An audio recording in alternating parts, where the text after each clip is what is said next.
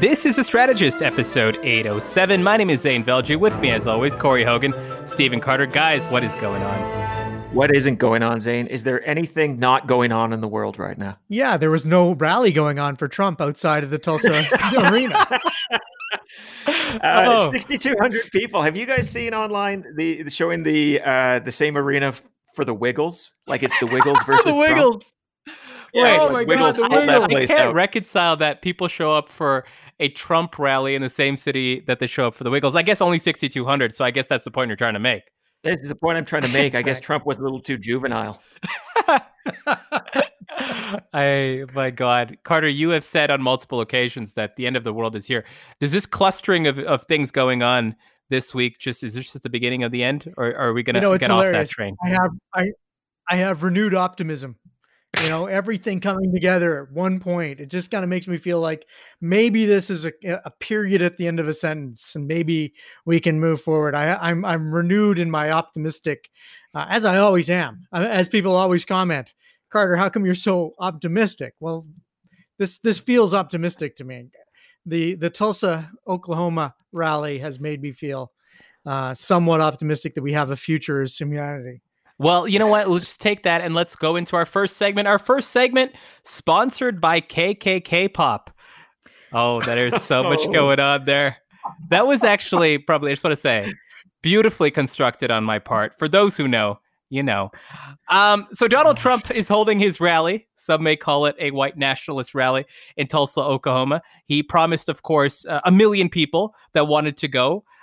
He then said, this was to cameras a couple of days before, that there was 19,000 people allowed in the arena, another 15 or 20,000 people outside, but that, still the 995,000 other people just would not be able to come in, and he apologized to them in advance. Turns out, Corey, as you said, 6,200 people in a 19,000 seat arena. First of all, before we get started on what the hell stagecraft is, because we should discuss that, general thoughts on what happened? Well, there's so many competing theories out there, but I mean, fundamentally, what happened was they raised expectations sky high, and they fucking failed. And I think this is probably where you're going to go with stagecraft, but I'm just going to say it right now. One of the rule of political advance is that you get a room that's half the size of what you think you need. Because empty rooms look bad. You jam 100 people into a 50-person space, you jam 200 people into a 100-person space, and so on and so forth going up. 6,200 people in a 19,000-person space, and in fact, having an overflow space that you have people taking pictures of you taking down because there's so few people there. That's about as tragic as it gets when it comes to tour and when it comes to advance. And oh boy, I can only imagine what the conversation was on Air Force One on the flight back. Corey, is this the biggest political stagecraft sort of fail you've seen, period? I'd have to rack my brain and think of a worse one, but it's up there for sure. Just cavernous room, high stakes, big stage. In fact, when you sort of consider that this was supposed to be Trump's big relaunch I mean, I would really have to scour the history books to see what was worse than this. But given expectations, moment, all of that, it's pretty bad.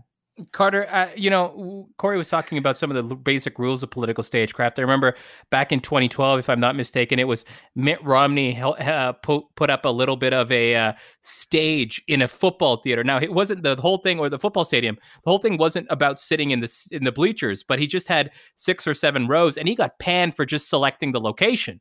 This is significantly worse. But your general thoughts on what you saw last night or didn't see? Well, I mean, the stagecraft was terrible. I mean, the overpromise or underpromise, overdeliver mantra is central to advance. That is the advance mantra. And for those who don't know what advance are the group of people that kind of manage the event logistics. I think the other thing that was remarkable is that 6 of the advance team for Trump on his campaign actually came down with COVID-19. I mean, it just could not have gone worse. I mean, they literally were catching the pandemic by producing this event. I'm glad it failed. I mean, I'm glad it failed for 2 reasons. Number one, egg on the face of Donald Trump just makes me happy. And number 2, we will see less spread of COVID-19 as a result of this debacle than we would have seen if the 42,000 person space outside in the 19,000 person arena had actually been filled. I mean, 60,000 plus watching Donald Trump and Mike Pence would have been tragic. That's the other thing too. We always like to blame this on the Trump organization. This is the full Republican Party. Everybody comes together for the Republican presidential campaigns. Everybody's supposed to be there, and they either walked away from him and allowed him to flail, or they're as incompetent as the Trump organizers themselves. You know, Corey, one of the most, I guess, symbolically poetic parts of last night's rally was cameras panning across this arena, and all you'd see is blue seats, and you'd see more blue than red. And you just have the camera panning towards these Republican, whether they be congressmen or senators who also made the trip, and just the sheer horror on their face. But the reason I think this was such a big fail was this concept that you'd mentioned up front, which was expectations. And expectations for this were set by Trump campaign manager Brad Parscale, who went online, said this is the rally of like the century. 1 million people had registered. I want to talk about how the 1 million people registered. So you have this guy who's the campaign manager talking about 1 million people registering, boosting expectations up until mere hours before this thing is about to get going, is still tooting that horn, saying it's going to be this epic thing that's going to be executed. Can you put yourself in his head? What do you think he was thinking? I don't think he was. There is no good reason for this. If you're going to have something like that, it would still be better if he said, hey, you know, with everything going on with COVID, with all of this talk in the media, basically all of the excuses they're now making after the fact, if they had provided them beforehand and said, you know, we're not really thinking the top bleachers will be filled. We're thinking maybe 5,000 people, which, by the way, is still a huge rally. Look at how sad Biden's rallies are. You could have done that. And then people would be saying, wow, Trump managed to exceed his expectations. He got over 6,000 people when he was expecting 5,000. And by the way, if you actually end up with that 100,000 number or whatnot they were expecting, this looks like the biggest event since the Beatles. And that would have been one hell of a launch in. But all he managed to do was raise expectations to the point where, like, let's put it this way, Zain. This event would have been a failure if he had twice as many people, if he had 3 times as many people, 4 times as many people, 5 times as many people, all the way up to 10 times as many people. This event still would have been a failure. And that is unconscionable when you're a campaign manager, because you are entirely in the world of strategy and expectation at that point. I don't know. I mean, all the rumors are that Trump is a little frustrated with Parscale to begin with, and this is not going to be helping what I imagine is already a pretty tense situation. Carter, anything to add to the line of what the hell is this campaign manager thinking? I mean, this seems like 101 in setting expectations, to Corey's point, but any insights that you might have, or any speculative insights? There's an old rule. It says never read your own press releases.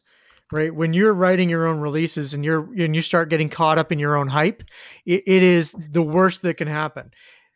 They got caught up in their hype. They saw all these people. And I have no doubt. Let me just say this. I have no doubt that a tremendous number of people signed up for this Tulsa, Oklahoma rally. Was it 1 million people? I don't think so. But I think it very easily could have been over 100,000 people, or it could have been 200,000 people who signed up. And I think that when you start seeing those returns on your database and you start seeing all these people who are giving their personal information, who are joining your campaign, it's easy to get caught up in that.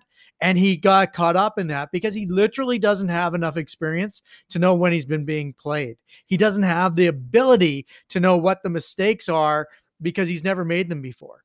And most of the time when you rise to this level, you've made all of these mistakes. You don't get to do your first and second campaigns at the presidential side. Corey? Yes. Zain, you want to know the number of events when I was a political organizer I put on in rooms that were way too big? Countless, embarrassing. Every time it was a fail. Doesn't happen anymore when I put on events because I've learned those lessons the hard way, and you learn to manage those expectations.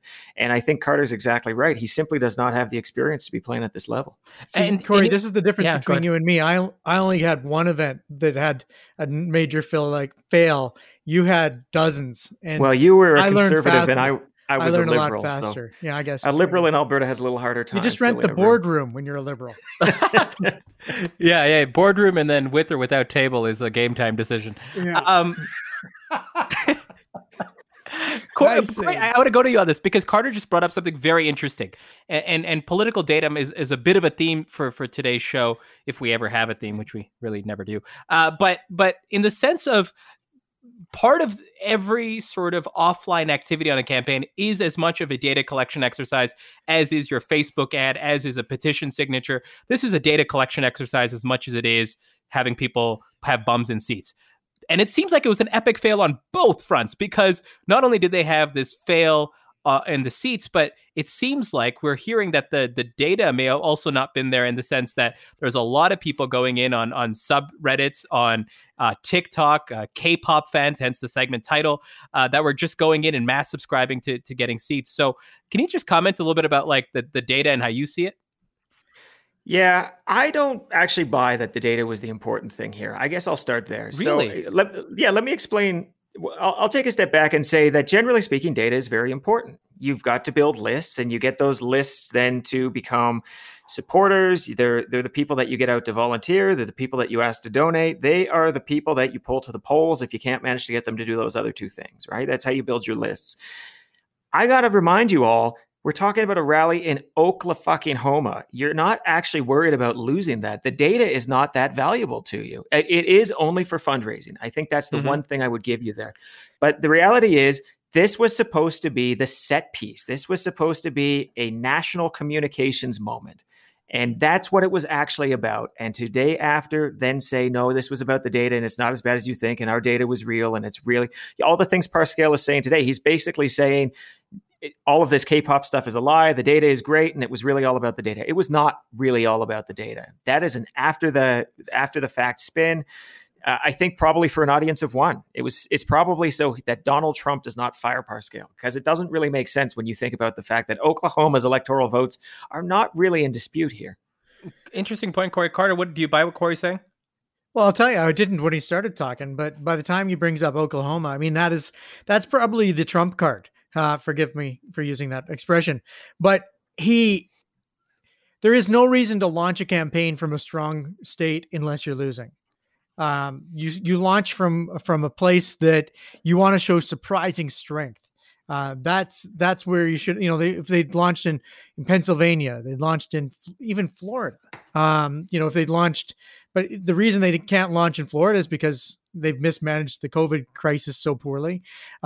They can't go to Wisconsin because, the only people going to show up are going to be wearing body armor and AR-15s. They went to Oklahoma because they thought they could present a spectacle, and the spectacle failed. The data should have been good as a fundraising list, as a million new names. And I'll disagree with Corey a bit here. A million new names is a million new names. I really don't care where they come from. They can be making phone calls out of state. Those people can be turned into vital volunteers. Obviously, we're working on a virtual campaign structure for much of this election campaign. Putting a million people on a telephone, I'm in. Like, let's go. A million texters, a million donors. Like, there's a lot of things you can use a million of in a presidential campaign. Turns out they didn't have a million of them. I would be willing to bet if you gave that same list over to Joe Biden's team, it'd be a pretty workable list, and there'd be a lot of activity that came out of that list. But right now, it's junk, and Pascal has to throw it away. Corey, you both of you actually mentioned this around skill set. I think, Carter, it was you first saying Pascal does not have the skill set to be running this campaign. I want to maybe take this as an opportunity to take a step back and talk about the skill set required for campaign management in some ways, because what's interesting about Pascal that many people, especially inside the Republican Party, were celebrating was that he was the digital organizer, the digital lead for Trump in the last election.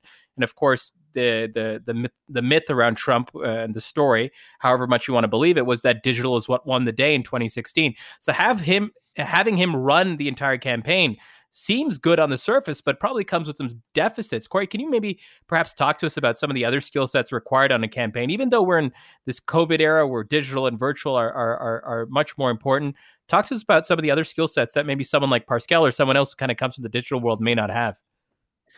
Well, it's really fascinating. And when you look at even a local campaign, ultimately a campaign is made up of a couple of fundamental skill sets, right? You've got your data team, you've got your digital team who are doing the advertisements. You've probably got some version of Tour or Advance that's out there. You've got a communications team, and there are other skills you can layer in. I'm sure I'm forgetting a couple of big pillars right now, but generally speaking, you become the campaign manager because you're good at one of those other things along the way, right? You specialize at something. Actually, there's nothing sadder and sillier, by the way, than somebody coming in and being like, I want to be the campaign manager.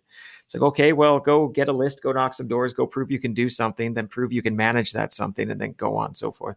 But to hand everything over to the digital side risks losing an entire stream that is logistics. At a certain point, if you're going to be running a campaign like this, a certain amount of cross-training is necessary. You need to understand what the logistical considerations are. Like clearly the guy has never done Advance at any substantive way before. If he's going to make a mistake like this, you need to understand a bit more even about communications in different media than digital, because there are other considerations that go along with that. And really, I would say that if you're a campaign chair or campaign manager at that level, you've got to be a bit of a polymath. You've got to have a bit of an understanding of all of these things. You don't need to be great at all of these things. You can be great at the one thing that got you the job in the first place, but you've got to know how all of these other things work. And I just feel that that there's just no evidence that Parscale brings that.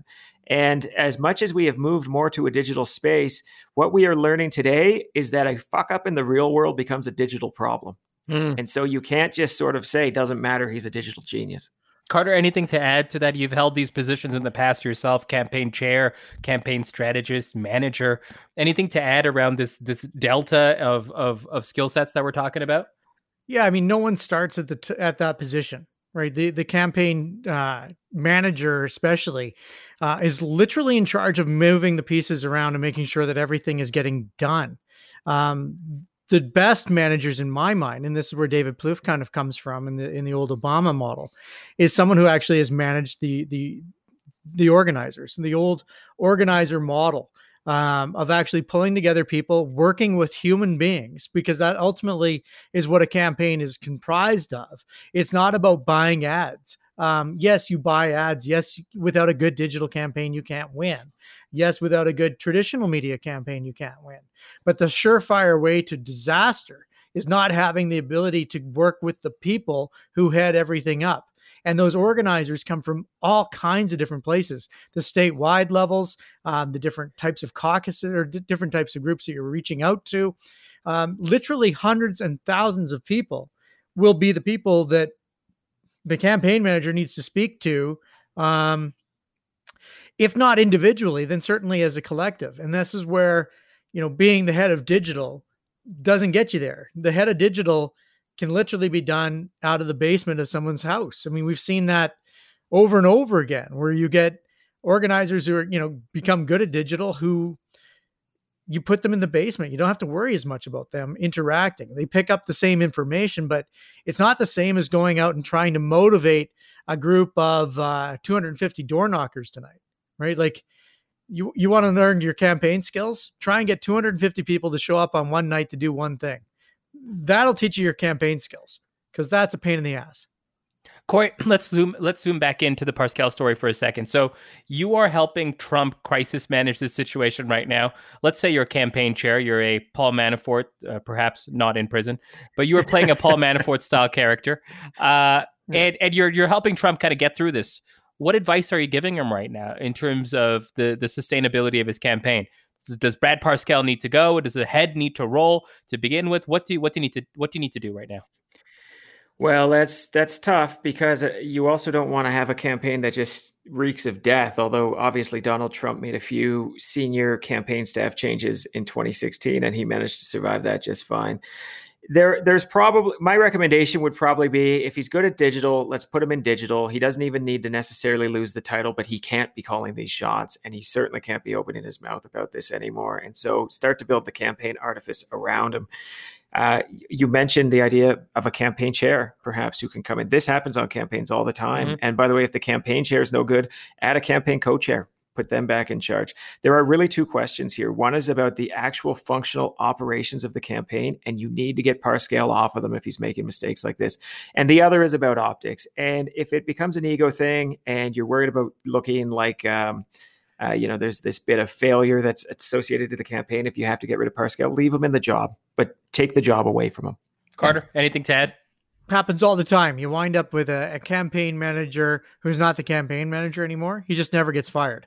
Just you remove a whole bunch of their responsibilities, and all of a sudden there's a campaign manager of people and process, a campaign manager of traditional advertising, and a campaign manager of digital. But then there's a campaign chair, a new title of some sort, who's actually in charge of the campaign. It just essentially demotes your top guy one level down without changing the titles. You can't fire him. Not at this stage. Corey, close us off on this. I think Trump's going to fire him. It's his style, right? He just fires people.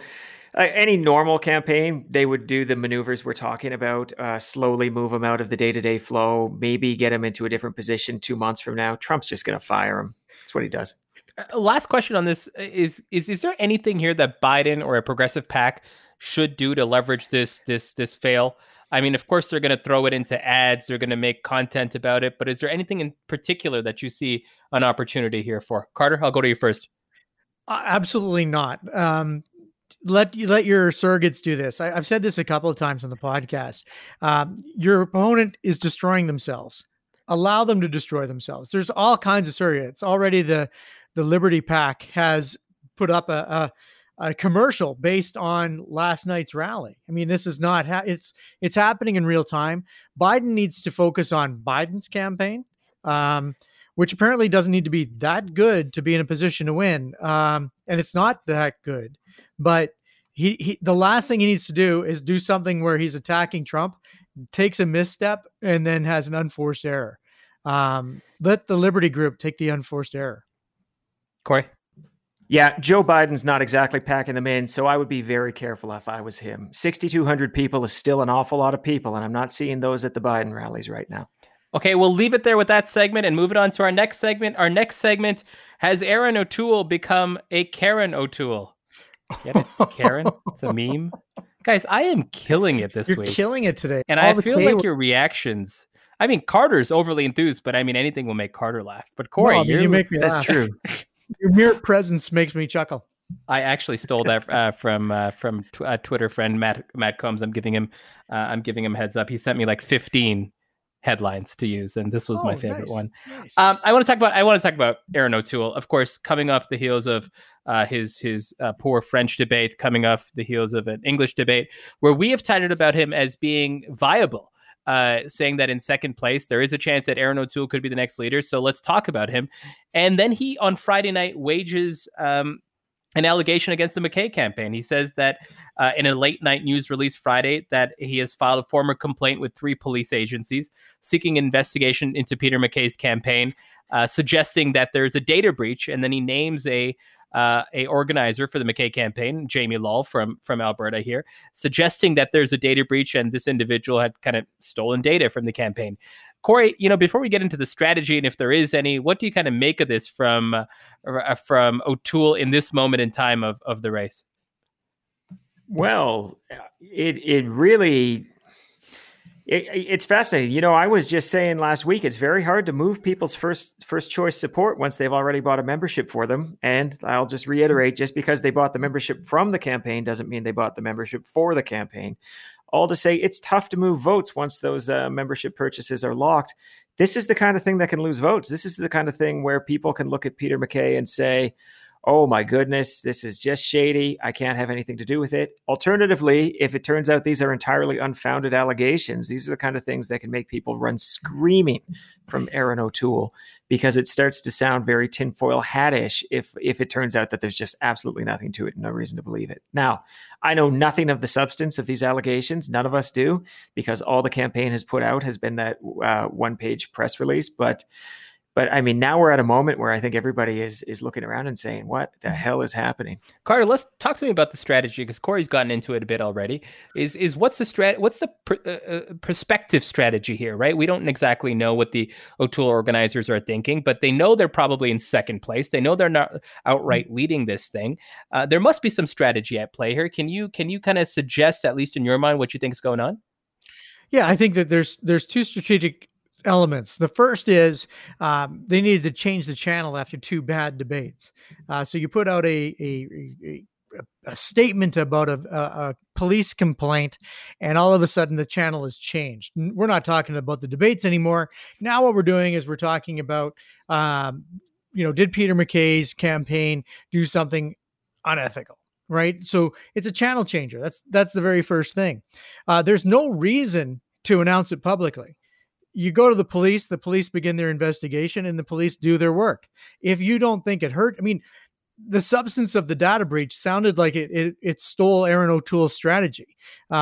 Here's Erin O'Toole's strategy in simple terms: get more votes than Peter MacKay. Like, I don't really understand what they think was stolen on the Zoom calls. And on top, I mean, I'm not sure I'm following this as being a great political misstep. If they think they can paint Peter MacKay as the bad guy in this, then they will. Jamie Law's very short denial, I think, was very effective. Not a word of this is true. And here's the problem: it's gone to the police services. The police services that are still investigating whether or not Jason Kenney's teams and our candidate that really wasn't a candidate here in Alberta actually did anything wrong. And how many, that was years ago. The investigation's not over. So this isn't something that's going to be rectified or proven either to O'Toole or MacKay's benefit before the vote is held. So I think, if I were in MacKay camp, I would have put something out already that changed the channel from that channel change. I think all it was a channel change off of a crappy debate performance. And I wouldn't be surprised in 2 to 20 years when the RCMP finishes investigating these types of political breaches, we don't hear anything more from it. Corey, Carter makes an interesting point here, which is we've seen here in Alberta that these investigations can take a very long time. There's a good likelihood that this does not get proven right or wrong before this leadership race takes place. So does that not challenge your sentiment that, like, if O'Toole puts this out, and if it's false or if it's misleading, that there's a political price to pay, because it'll be baked before then? So don't you think that this is an upside regardless?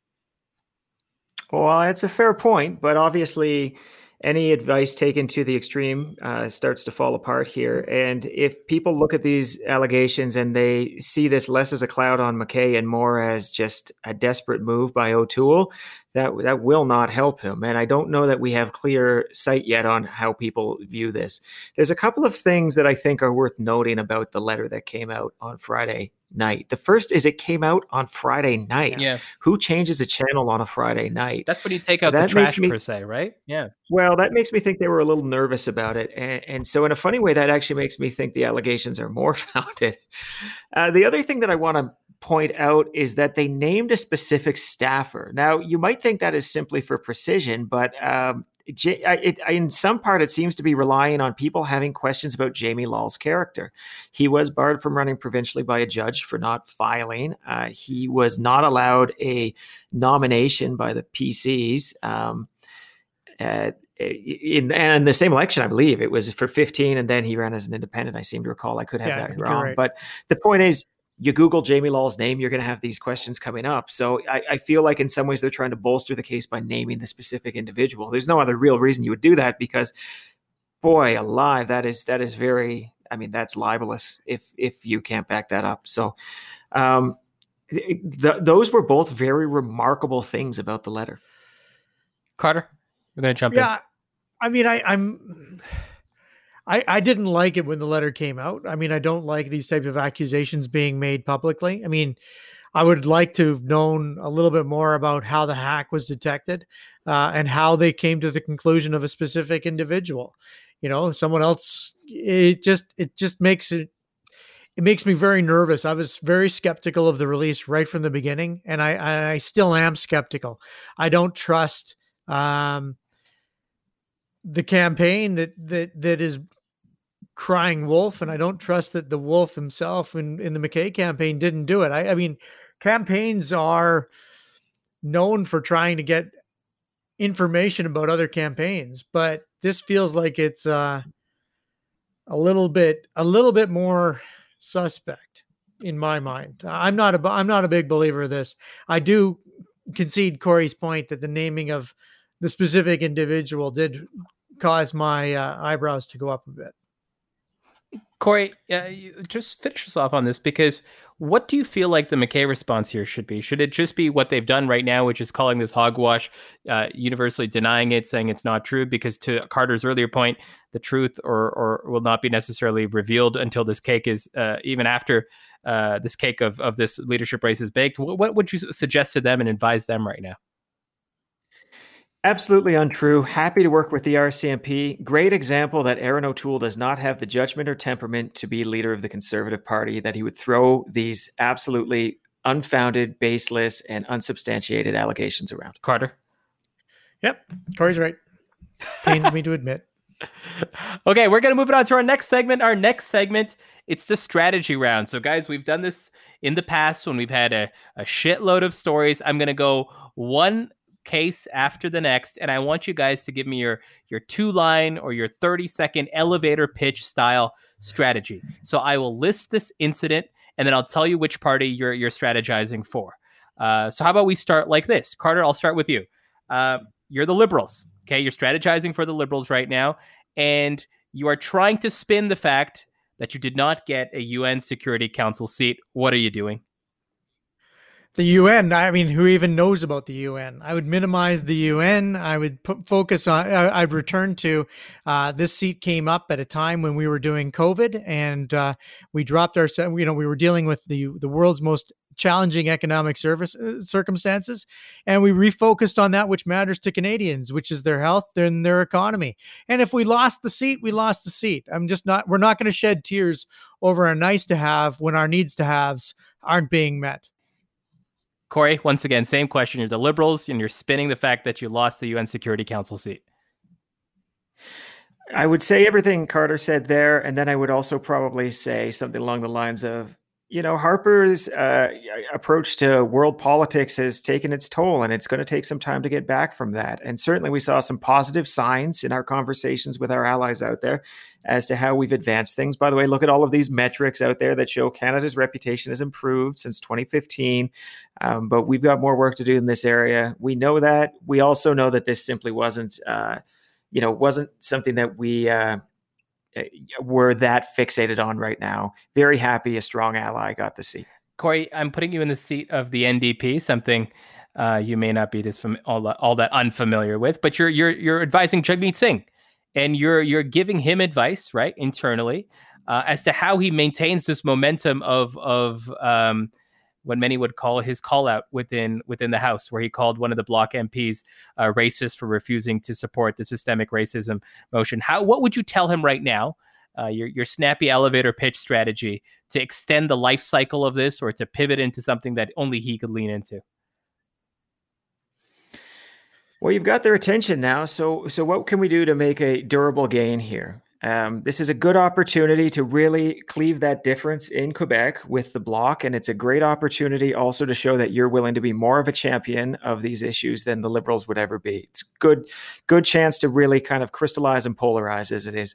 And fundamentally, I think what he's got to do is back it up with a very substantive motion of some fashion that effectively says, no, this will not be stood for in the Parliament of Canada. So put the Liberals in an uncomfortable place where they effectively have to vote to silence a Bloc MP, a Quebec MP at that, for voicing an opinion that is, that has a certain cachet and popularity in areas of Quebec that the Liberals are courting.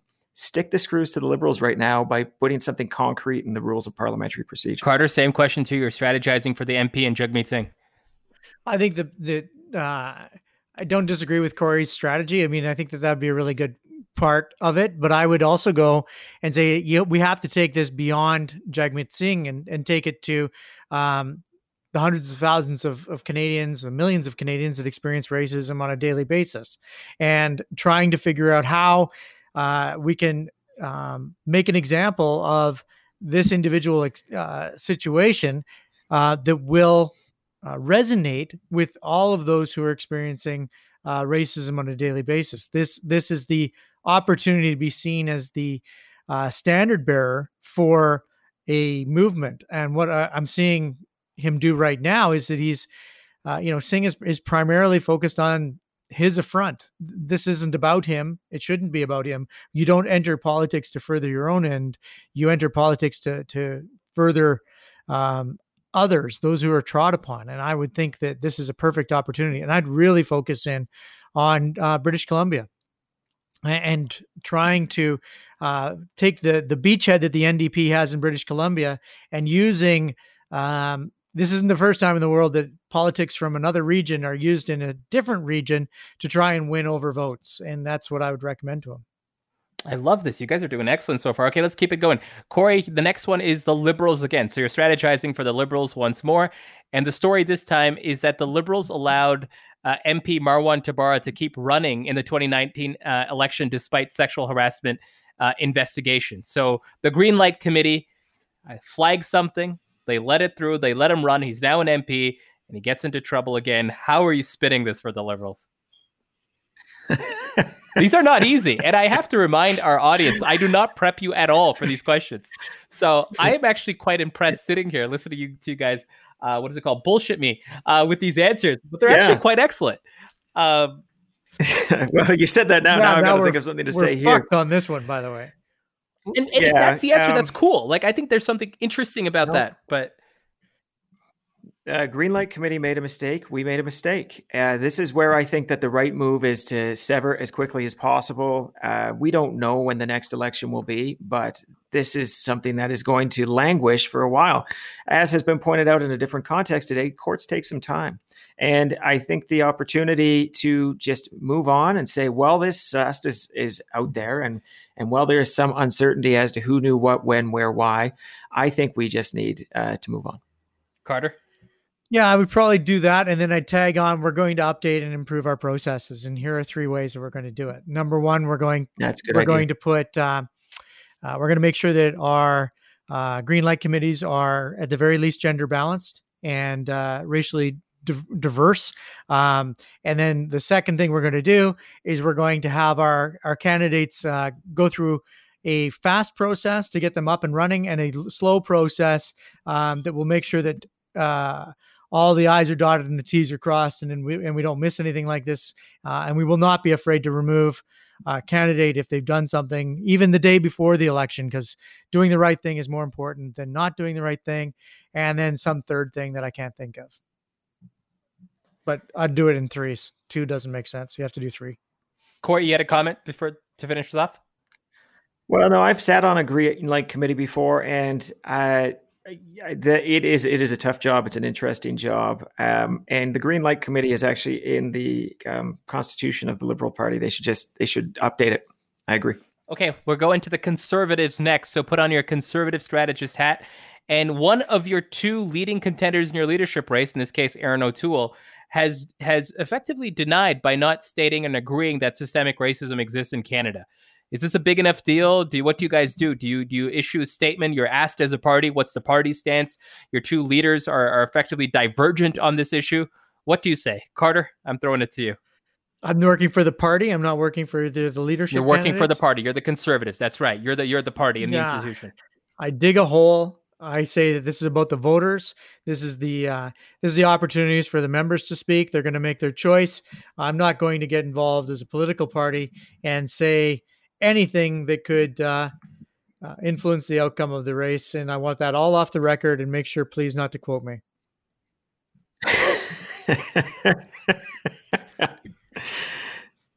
famous last lines. Corey, anything to add to that? Or anything? Yeah, I mean, you're damned if you do, damned if you don't, right? Because let's just play this one out a bit. Let's say that you say, no, Erin O'Toole is wrong. Well, then the Erin O'Toole campaign can use you in fundraising. Look at these guys. The fix is in. The party apparatus is lining up with McKay, but I have you. I don't need the party apparatus. Donate, show up, vote, all of those things. If you say no, you have the exact same problem the other way. It seems much less likely. And if you say nothing at all, you're going to get beaten senseless, but you're going to get beaten senseless by people who are going to hurt less, frankly. So you say nothing, you kick it, you do exactly what Carter said. Opportunity for members to speak. I encourage you to reach out to the different members and our different MPs and whatnot, because this is the time when their voices are heard, not the voice of a party apparatus. Okay, I'm going to give you guys the last one, and it's a softball, but here it is anyways. You're the Liberals again. You're strategizing for the Liberals. The Bolton book comes out on Tuesday, and of course, one of the passages says that Trump does not like Trudeau. You get asked by a journalist or by a team of journalists to issue a comment. What are you doing, Carter? I'm saying, thank goodness. We're standing up for Canada. I put Canada before Trump's America because I don't know, this is a difficult relationship, and we're not in this to be popular. We're in this to make sure that Canada's interests are served. And him not liking us, the people he does like tend to be dictatorial totalitarians. I'm okay not being in that club. I'm in the club that wants strong democracies with strong public healthcare systems and education systems. And if Trump doesn't like that, well, I'm just terribly sorry that I couldn't make it a little easier for him. Corey? Yeah, the premier and the prime minister and the president are from different generations. They're from different parties. It's not surprising that they don't necessarily get along on a personal level, but the important thing is they get along on a professional level. And we have to make sure they have a respectful relationship based on facts and our common commitment to the Western worldview, blah, blah, blah, fill in the facts. But did you just write what you that do is you statement? Did you just actually write that statement right now? Yeah, why not? It's what I do. I work with words. But it's the important thing here, the pith of this is that you're pivoting off of the personal and onto the professional. And then you can say all of the nice things Carter said. I love it. Okay, I'm going to leave that segment there. We need to do that more often. And let's move it to our next segment. He's my least favorite. Oh, yeah, for you. For me, it's just like, I don't care if it's a train wreck. It doesn't affect my reputation whatsoever. Before we leave this one, Zain, I got to tell you, if I'm Jagmeet Singh, I say something along the lines of, now that I've had 5 minutes to think about it, if the rules allow racism like this to go unchecked, the rules need to be changed. I am calling on all parties to join me in supporting procedural changes that will allow the naming and shaming of racism in the House, as we would expect it to be named and shamed everywhere. Look at that. Carter, did you write multiple statements in the span of the last 25 seconds? No, my answer was pretty good right off the bat. Let's move it on to our next segment. Our next segment, True North, Strong and Free of Drew Barnes. This is of course for our Alberta crowd. For those who are interested in the No, I think this is for all Canadians. All Canadians this is a good point, Corey. Let's start it as an Alberta specific issue, because it is, but the ramifications, to your point, Corey, I agree, are much larger than our province, and it's surrounding this thing called the Fair Deal Panel. And Carter, do you mind just giving our audience a bit of an understanding, especially those who may not be from Alberta, what the Fair Deal Panel was in Genesis, and then kind of maybe just a couple of highlights of what it produced as a few of its outcomes? Yeah, so I mean, the idea of the Fair Deal Panel comes from Kenny's primary thesis of the election. We're getting screwed by the rest of Canada. So there were two theses in the election. One was the NDP destroyed the oil and gas economy, and the other was we're getting screwed by the rest of Canada. Equalization became the primary whipping horse, so that we've paid $600 billion more than we've gotten back. And the we in the statement is always Alberta. Alberta has paid money. Of course, it's a false premise, but it's then been expanded to include things like, should we have an Alberta provincial police department? Should we have a provincial firearms czar? Should we have an Alberta pension plan? There's a theme to this, and you can see the theme is that should we put Alberta first? How do we get Alberta to the center of all of our challenges? It centers on equalization. But then there's a couple of good things too. And one of the good things is the idea of fair trade between provinces. I think that a lot of governments have talked about fairer trade between provinces. It's hard to get because it turns out that everybody has an equal voice. And I'll leave it there because I'm almost starting to go down the answer to your next question, Zain, which I'm sure will be insightful as always. But I find this all very frustrating because it plays to the wrong instincts in our electorate. And I think that the whole fair deal panel, even the way that it's structured, the fair deal panel implies that we don't have a fair deal to begin with. So that's the short summary. I mean, I think there's, what is there, 19 or 20 recommendations, Corey? I mean, each one of them a little bit, more navel gazing than the last. Corey, I want to actually just pick up on what Carter said, which was this concept of Alberta having a fair deal. Does Alberta have a fair deal? Was this report necessary, or was it a political, instrument to try to, magnetize some of the separatists in Alberta? Kind of give me your comments on kind of both of those questions, I guess.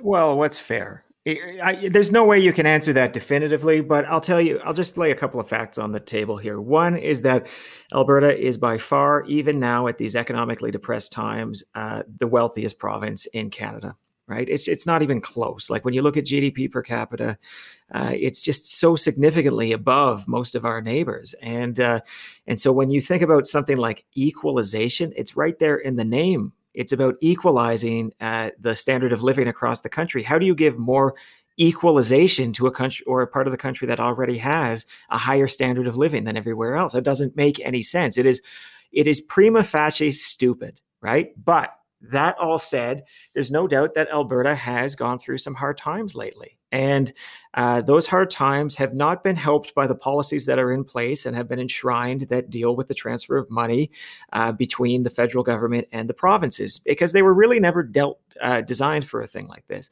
When you look at equalization, there's all sorts of, like, I can't go into the whole formula, A, because I'd be beyond my depth, and B, because we would lose every listener here, even if I went to the level of my depth. But, Alberta's resource-based economy plays into the equalization formula differently than the economies of other provinces do. And there are real areas of contention. But it's funny because it's like on the specifics, Alberta has a point. And on the general, Alberta has absolutely no point whatsoever. I mean, that's fundamentally the challenging thing about this conversation right now. Yeah, and I think if you were to jump in and say, okay, let's take Corey's point as fact, and we're somehow disadvantaged because of our resource base. Well, let's play with the numbers. Are we in fact going to suddenly stop giving all this money to the other side? I mean, we still make the most money. I mean, I always like to boil it down to the simplest inputs of the formula, not the most complex inputs. The simplest inputs of the formula are we have a higher base level of household incomes. We have a higher taxation capacity than almost anywhere else in Canada. Everybody complains about Quebec. And I ask a simple question. Would you rather be in Quebec and make less money, and pay higher taxes, or would you rather be in Alberta, make more money and pay lower taxes? I think that everybody would choose to be in Alberta, making more money, paying less taxes. That's just the reality. And the other thing is that all taxation is equalization. Even a flat tax, which is on its face supposed to be designed to be fairer, right? We're all going to pay 10%. Doesn't matter how much money we make. We're all paying 10% of our income. It is going to take more money from the person who makes $100,000 than the person who makes $10,000. That makes it an equalization idea because the services that we receive, whether they're roads or their healthcare or their education, are all designed to be equal. And we as Canadians have made a thoughtful decision that says that we would like everybody across the country to be able to enjoy similar sets of services in key areas. And that is the core concept behind equalization. Those of us who make more money will always be paying more taxes. Therefore, we will always pay more than our quote unquote fair share under a fair deal.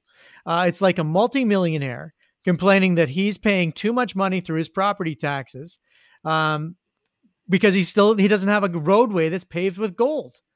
Like, suck it up, princess. This is the way it is. We all pay taxes based on our means to pay the taxes, and then we all get the same services.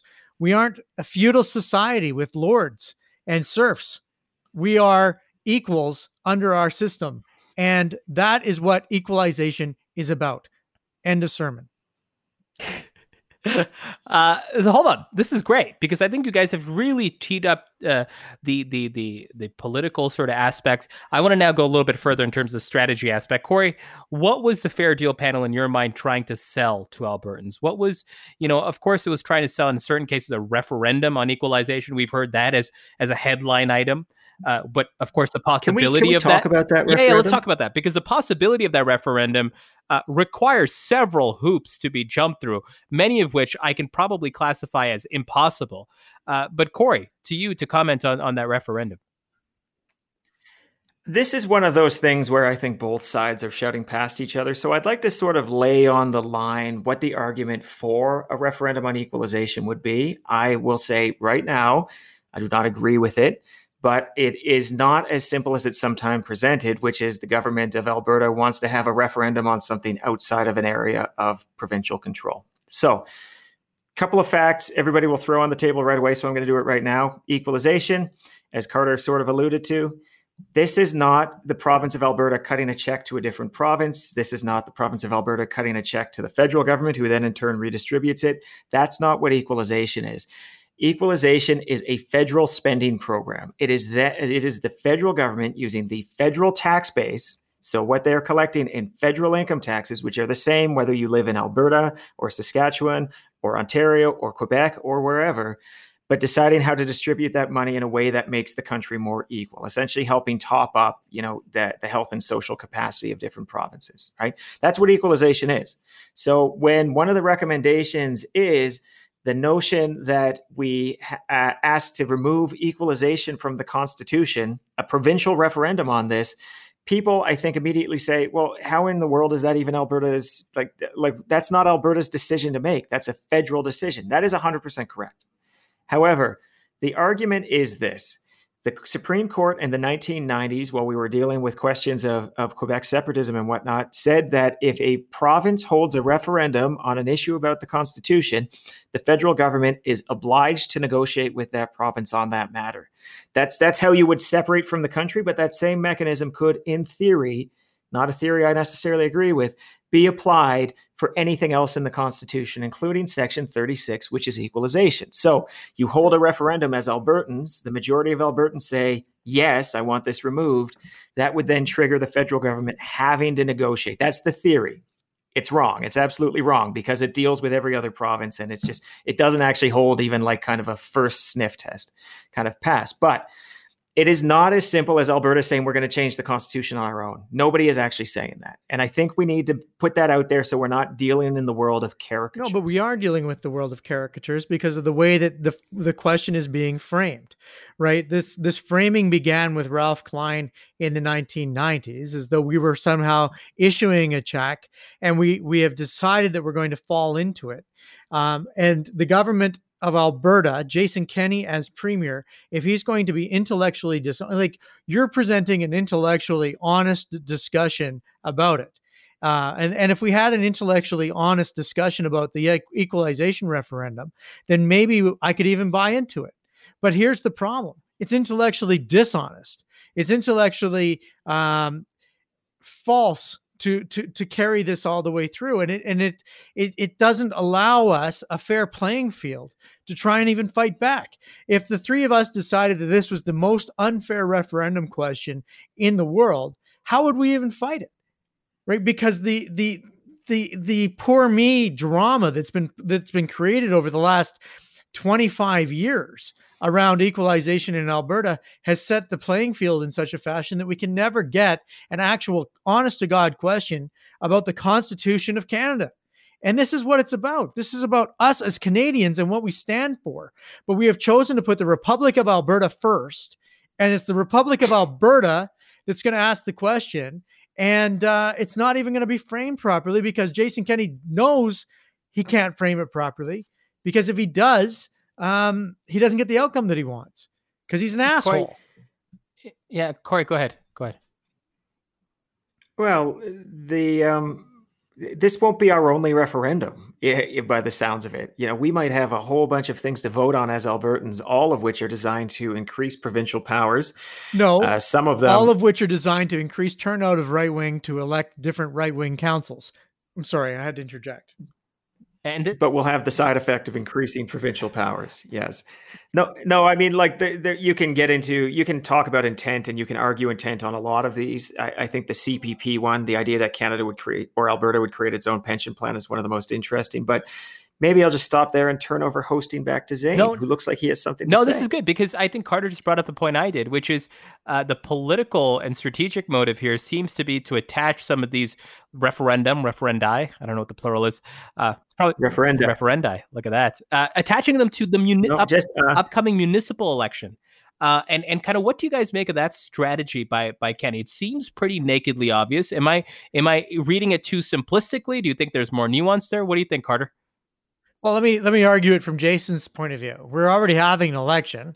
When we elected Senate seats, we would just tag it on top of the municipal election. This is what we do. It saves us a ton of money. We don't want to have an HST referendum like they had in British Columbia. We certainly don't want another Olympic plebiscite. These single issue one-time elections don't get us to what we want.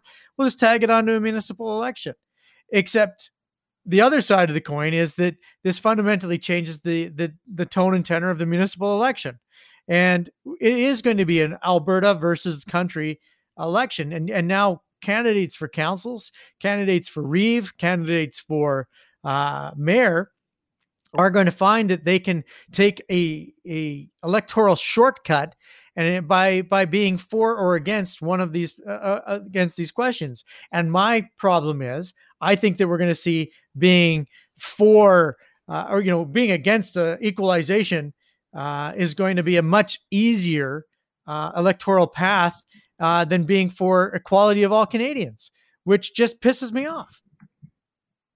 Corey, talk to me about that same question, the politics here of not just this referendum question, but of the report at large. What do you kind of see its impact potentially being, whether that's be attaching it to a municipal election or other sort of, domino effects that it could cause?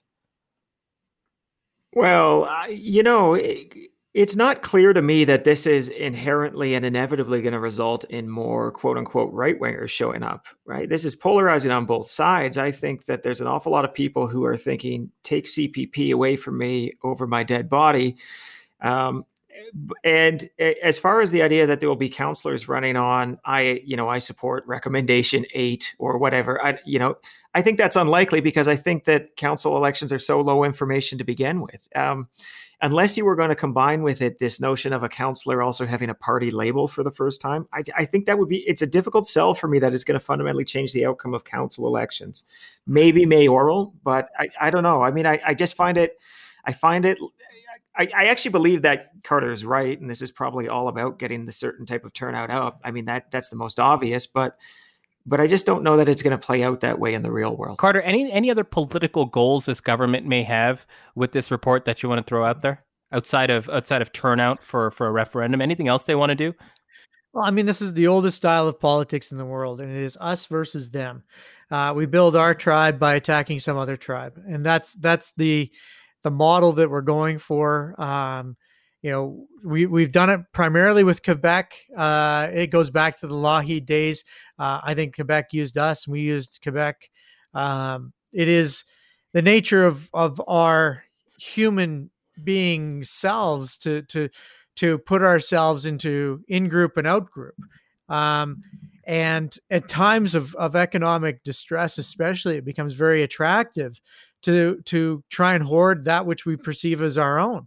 And here we are. We're scared. The economic future is in jeopardy.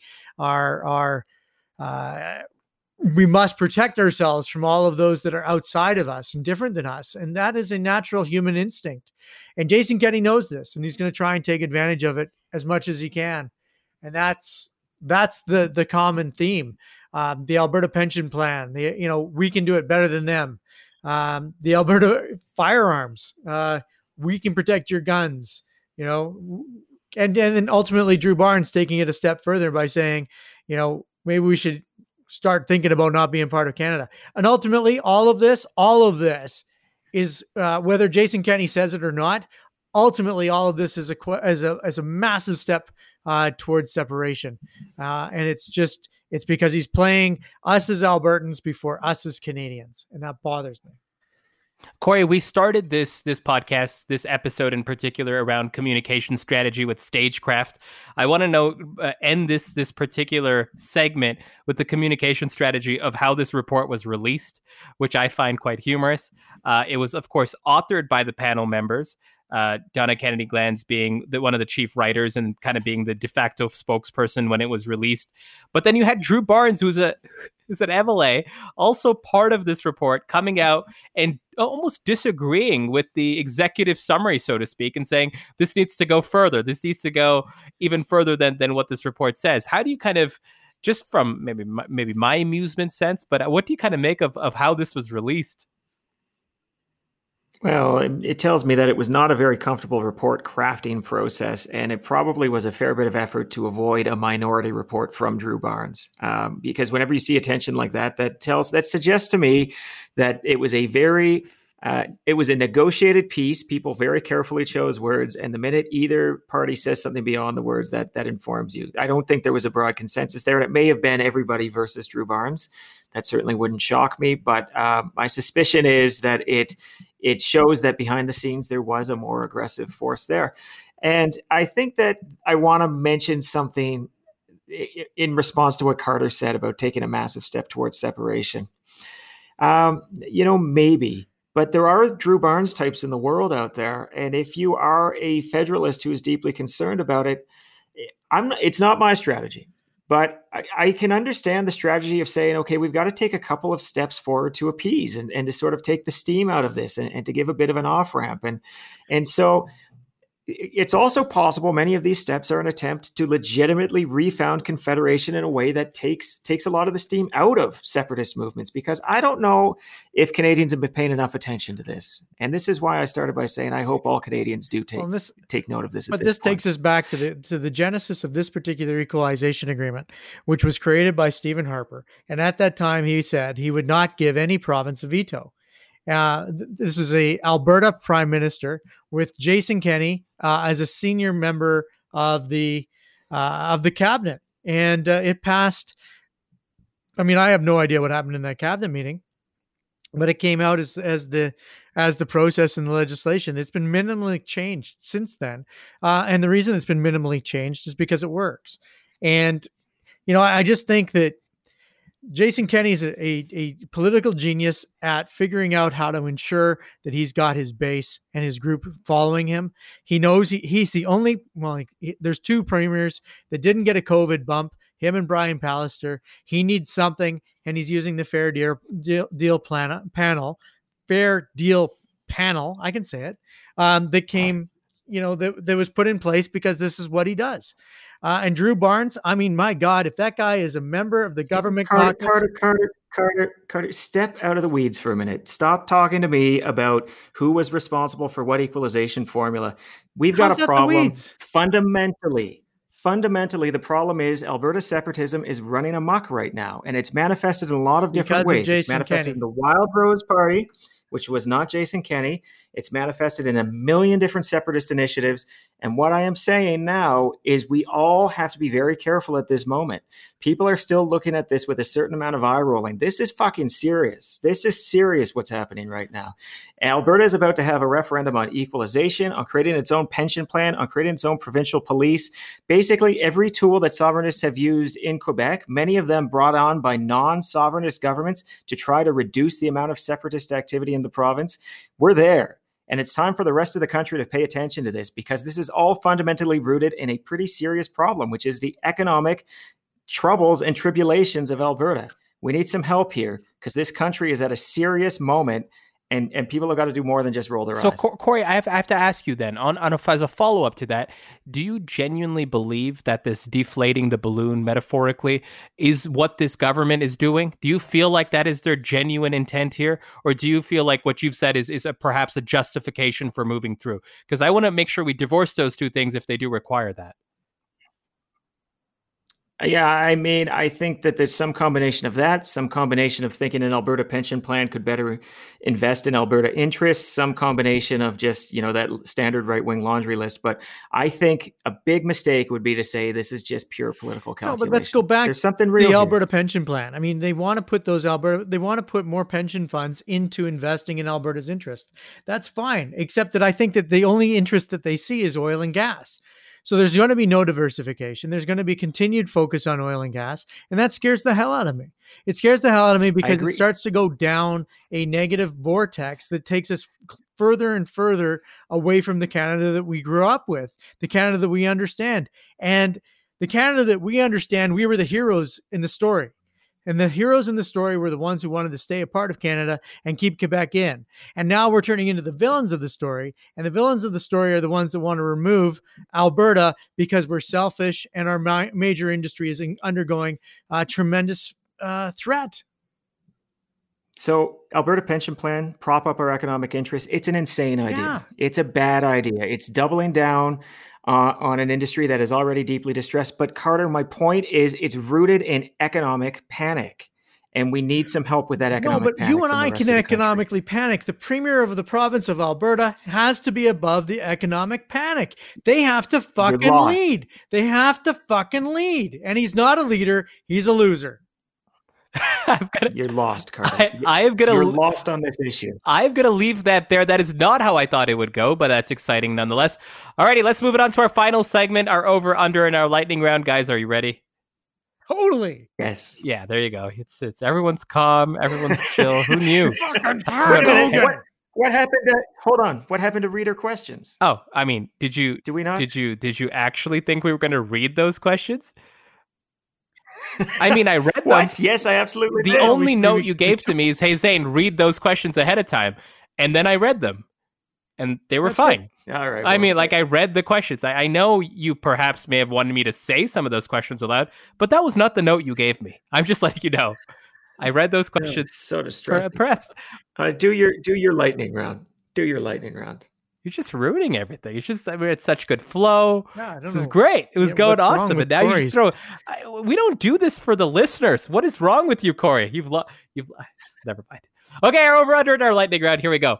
First question: on a scale of 1 to 10, how loud should Joe Biden and his campaign team get about the firing of the Southern District of New York Attorney General? So one of the things lost over the past couple of days is Trump unanimously just fired another person, this time the Attorney General of the Southern District of New York, who was investigating a lot of Trump's what you'd call allies and close sort of counterparts.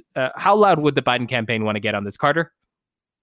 Well, I wouldn't turn up the megaphone. I think that the challenge with it is that it's a relatively small moment in time, and Trump has a tendency to move 13. He'll be 13 issues down before you could cut an ad. It's so many things, so many moving parts. Another Friday night massacre. What is, Nixon had one Saturday night massacre. Trump's had like 6, 7. Like it's the entire system, not the individual. Maybe do up an ad of all of the different people that have lost their jobs. Because they're investigating the Trump family. That would be interesting, but I don't think I'd turn the megaphone up very loudly. Corey, same question to you. How, on a scale of 1 to 10, how loud does the Biden campaign get on this particular firing? 11. This one's different, and you can tell it's different based on Trump's response. The statute says only the president can fire the position, and you know what? He's so terrified to say he's the one who actually made the decision. He says, "Oh, well, it was Burr's decision." And because he knows that he would be interfering in a criminal investigation for his own benefit if he draws too close of a connection there. So get as loud as possible, force him to react to it as much as possible. The more he's on the record, the more legal jeopardy he puts himself in. This is not just about optics. This is actually about setting those chess pieces up to put this fucker in jail down the road. Oh, look at that. Corey's fire. He's taking out the fact that I didn't have listener questions on this question. This is good. It's good.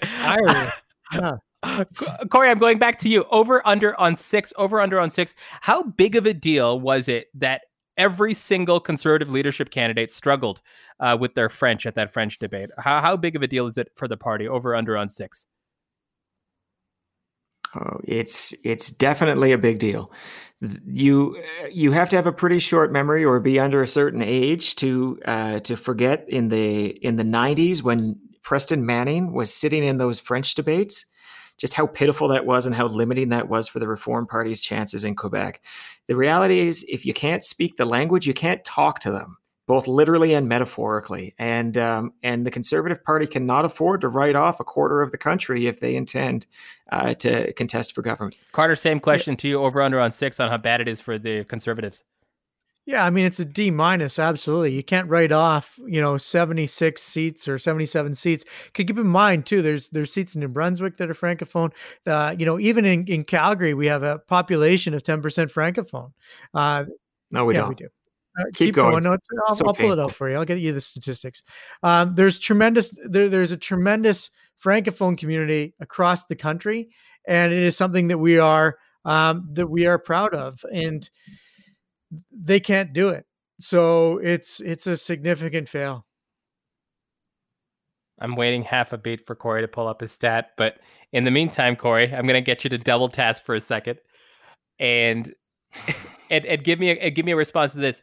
How big of a deal is it for the Trudeau government on a scale of 1 to 10? So one more time, on a scale of 1 to 10, how big of a deal is it for the Trudeau government that their budget or their current deficit number sits just north of $250 billion? Does the deficit matter anymore? How big of a deal is this? I don't think it matters at all. It certainly matters less than Carter's screw up when he improperly said that the 1.5% of Calgarians who have French as a mother tongue were 10%. I'm sorry. It's just not something people care about anymore. 9%. 84. I'm off by 2%. 7.9%. You're not looking at mother tongue. They're not francophones. Just get out of here. I'm looking at you don't get to define the right. You lawyer on. Carter, answer the question. How big is the budget deficit thing for Trudeau? I don't think it's that big. I mean, everybody's going to be announcing massive deficits.